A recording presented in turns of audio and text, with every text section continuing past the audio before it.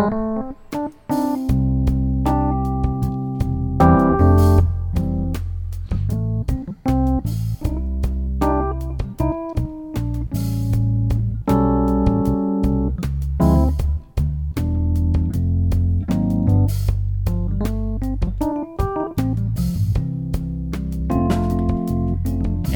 to the Pastor's Cut podcast. This is our podcast that goes with the Pastor's Cut. That's why it's called the Pastor's Cut podcast. And just before we started recording, Dave and I are sitting here. We're still minus Marissa. Marissa's here in spirit, I'm sure. While she's off in Israel with Eric Costanzo. Man, don't like that guy. So she's off and she'll be back soon. But just before we punched record, Brad told a dad joke. So Brad, go ahead and tell us the dad joke. What do you call a camel with no hump? What do you call a camel with no hump? What do you call him, Brad? Humphrey. Ooh. You could work that into a sermon if you wanted to. I could work that into a sermon if I wanted to be booed off stage, is what I could do.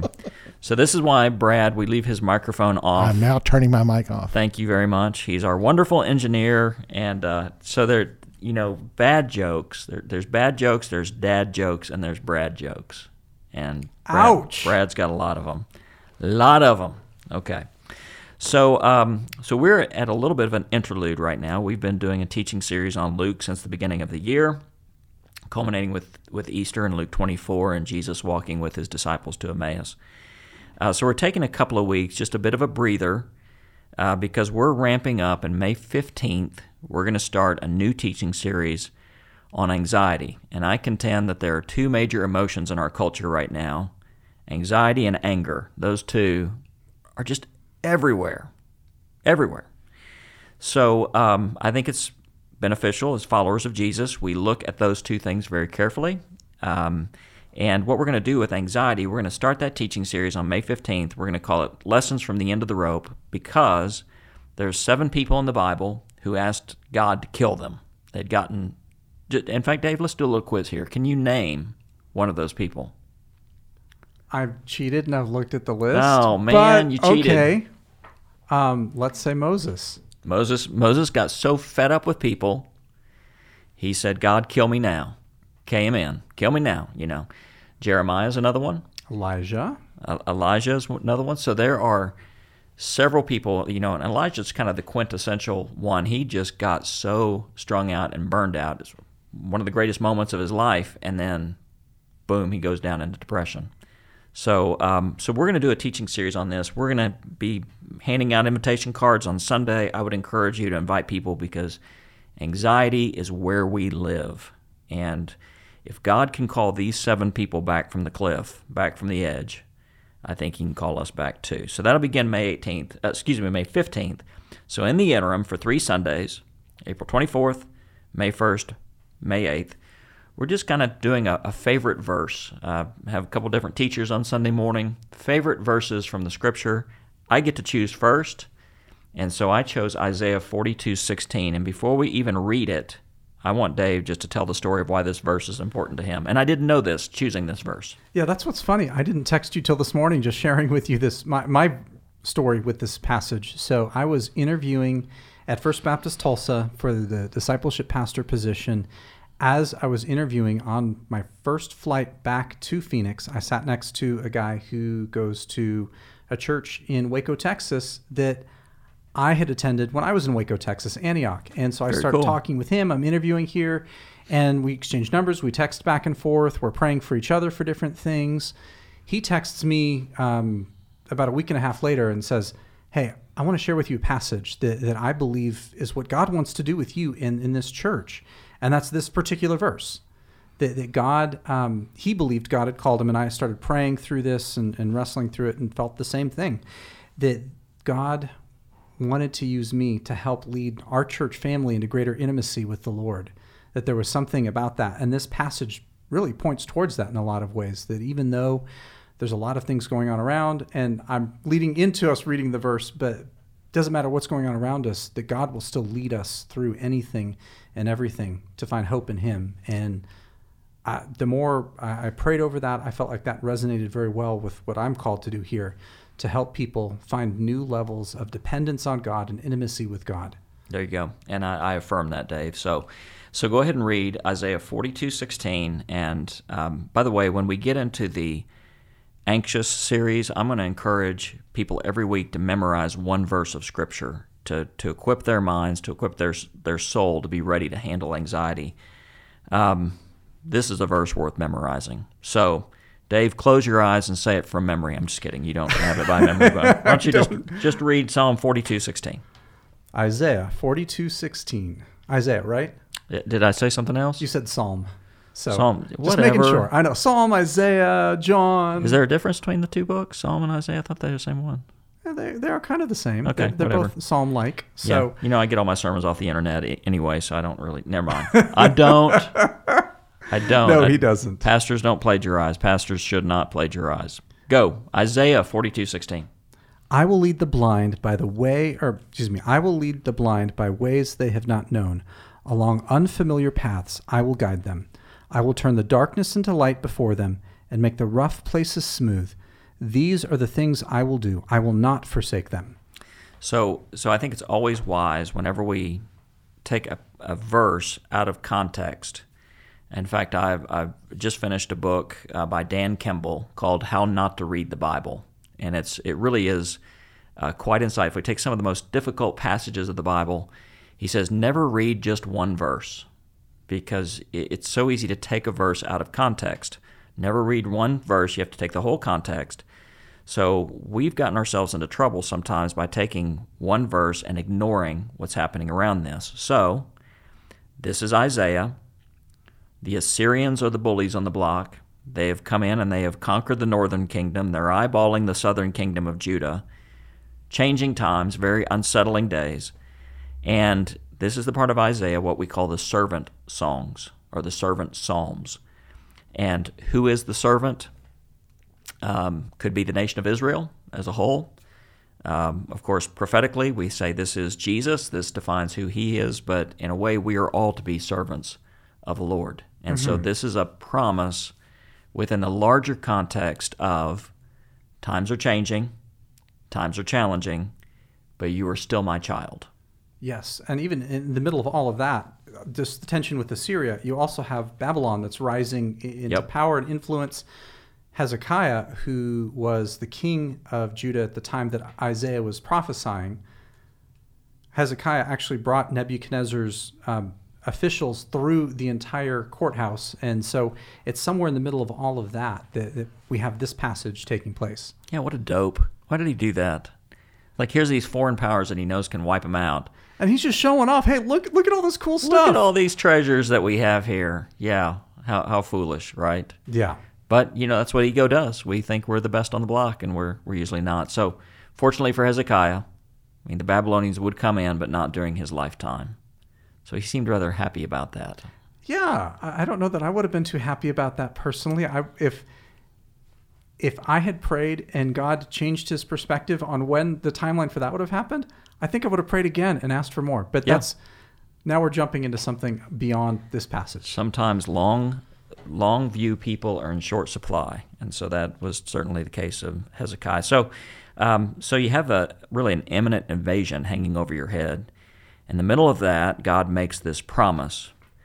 I will lead the blind by ways they have not known. Along unfamiliar paths I will guide them. I will turn their darkness into light before them and make the rough places smooth. These are the things I will do, and I will not forsake them. So as we look at this passage on April 24th, I want to kind of break this down a little bit because there's some problems here. There's some anxiety. There's some concerns internally. God calls his people blind, not judgment. This is not you're willfully blind. It's just you lack the inability, or you lack the ability to see the future. So God points out the people's inability. He also points out their ignorance along unfamiliar paths, or maybe a better word is inexperience. So this is just a great reminder here that we do not have the ability or the experience to handle life on our own. But even then, God says, you may be blind, but I'm going to lead you. You may be walking unfamiliar roads that you don't have experience on, but I will guide you. And then not only is there inability and inexperience, but also they are overwhelmed by the external forces, the darkness and the rough places. So there's a lot going on here in this passage. In the middle of all this, God says, I know the lack of ability you have on the inside, and I know the chaos that you're facing out and around you. Dave, what do you got? You look like you got something good. So, I mean, even in the middle of all of that, even just looking at the internal things and the external things, the reason that they're in the situation that they're in, that they're about to be taken captive, God allowed that to happen because they had forsaken God. They had built an entire lifestyle around self-dependence, whether it was taking advantage of other people and charging exorbitant fees for interest, or literally sacrificing their children to other gods. There was a lot of stuff that was taking shape that wasn't good things. They built a lifestyle around sin instead of a lifestyle around following God. And so God said, okay, you want to do that? I'm going to step back. The truth is that it doesn't matter what we walk through. There are real consequences for sin, and God will allow those to take shape. But in the middle of that, he doesn't want to abandon us. He doesn't want to leave us. He will still step in the middle of us wrestling with everything that we're wrestling with. He wants to lead us and guide us. And so the New Testament says that sin blinds us in some ways to the truth, but God still wants to guide us through that to find hope in faith. And I love this passage for that reason. There's also some Older Testament allusions, not outright references, but when you get to that phrase, along unfamiliar paths I will guide them, there's a little bit of an echo of Abraham there. That God takes him from Ur of the Chaldees and say, you're going to go a way that you don't know. How do you determine a route of travel if you don't know what the destination is? God doesn't give that to Abraham. So he says, just trust me. You're going to go down this unfamiliar path. There's also a echo of the Exodus here, turning darkness into light. And as the Israelites moved out of Egyptian captivity into the desert of Sinai, a pillar of cloud led them by day, pillar of fire by night, and when they were to travel at night, the fire would give them just enough light to see that next step. And I think that's the way God often works, is he doesn't give us the whole picture, doesn't reveal the whole journey to us. He gives us just enough light to do the next right thing. And then when we take that step, then there's just enough light to take the next step. Very much so. That also allusion to Psalm 119, where your word is a lamp unto my feet and a light unto my path. That God does want to guide us, but it's not that he wants to guide us and give us the whole picture at once. He wants us to still be dependent on him, to take it one step at a time. So many times we build our lives in self-dependence, and even more so as American Westerners, we like to think we can do things all on our own. Yep. We can climb the career ladder. We can achieve all kinds of success by our own achievement. And when we lean into God and his strength, that's when we find new levels of hope. But sometimes God doesn't give us the full picture. He doesn't show us the full career ladder that we want to see, whatever that looks like. He wants us to lean into him day by day, moment by moment. Yep. And so, even when we lack the ability to see the future, even when we lack experience to know what we're doing, by the way, I think everybody at some point in their life feels like an imposter. I don't know if you've ever felt this way, but sometimes I've woken up as a pastor and I go, man, maybe this is the week people find out that I have no idea what I'm doing. My doctoral program feels like an exercise in being an imposter, day by day, moment by moment. Wow. Yeah, I've actually talked to your professors about that already. We've discovered, Dave, you have good. no idea what you're doing. Good. That's true. I don't have a clue what I'm doing. I'm just trying to figure it out. Well, the freedom is when you realize everyone feels like that to a degree. I mean, you take new parents. New parents go, we have no idea what we're doing. You figure it out as you go. Yes. Okay, you figure it out. And every new phase is the same thing all over again. Yep. And God says, I'm going to be there. And that's the really kind of the light bulb moment for this as I studied this passage. And I maybe parsed it a little bit more than what it should be parsed, but it's so easy to focus on being blind and the unfamiliar paths and the darkness and the rough places. But the verbs here used to describe God, what God will do. Pay attention to those. I will lead. And then it goes on to say, I will guide. And it says, I will turn, I will change things, and I will not forsake you. These are all very active, aggressive verbs used of God to say, you might think I'm far away and distant, but I'm right in the middle of this, and I'm working in ways that you can't even understand at the moment. Absolutely. I love that.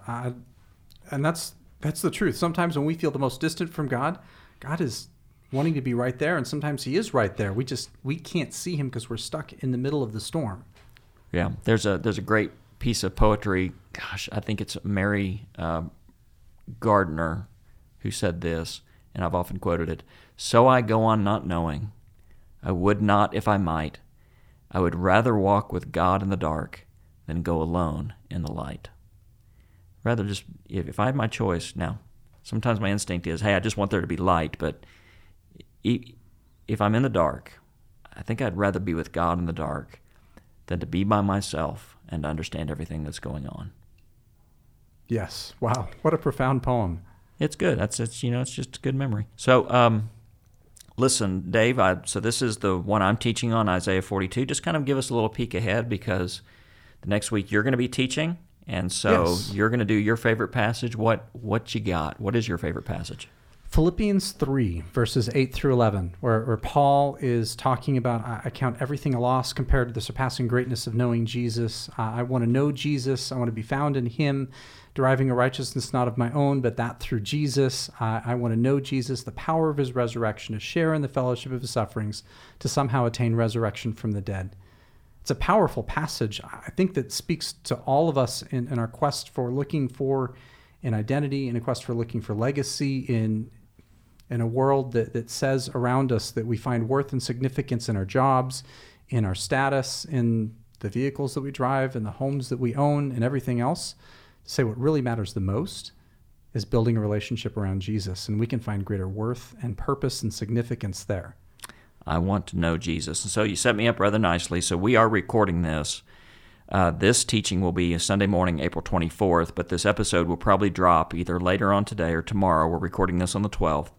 So if you're listening to this before April 14th, that'll be our service of darkness, 7 p.m., Easter Sunday on the 17th, 8:30, 9:45, 11 o'clock. 11 o'clock. I don't know why I said it that way.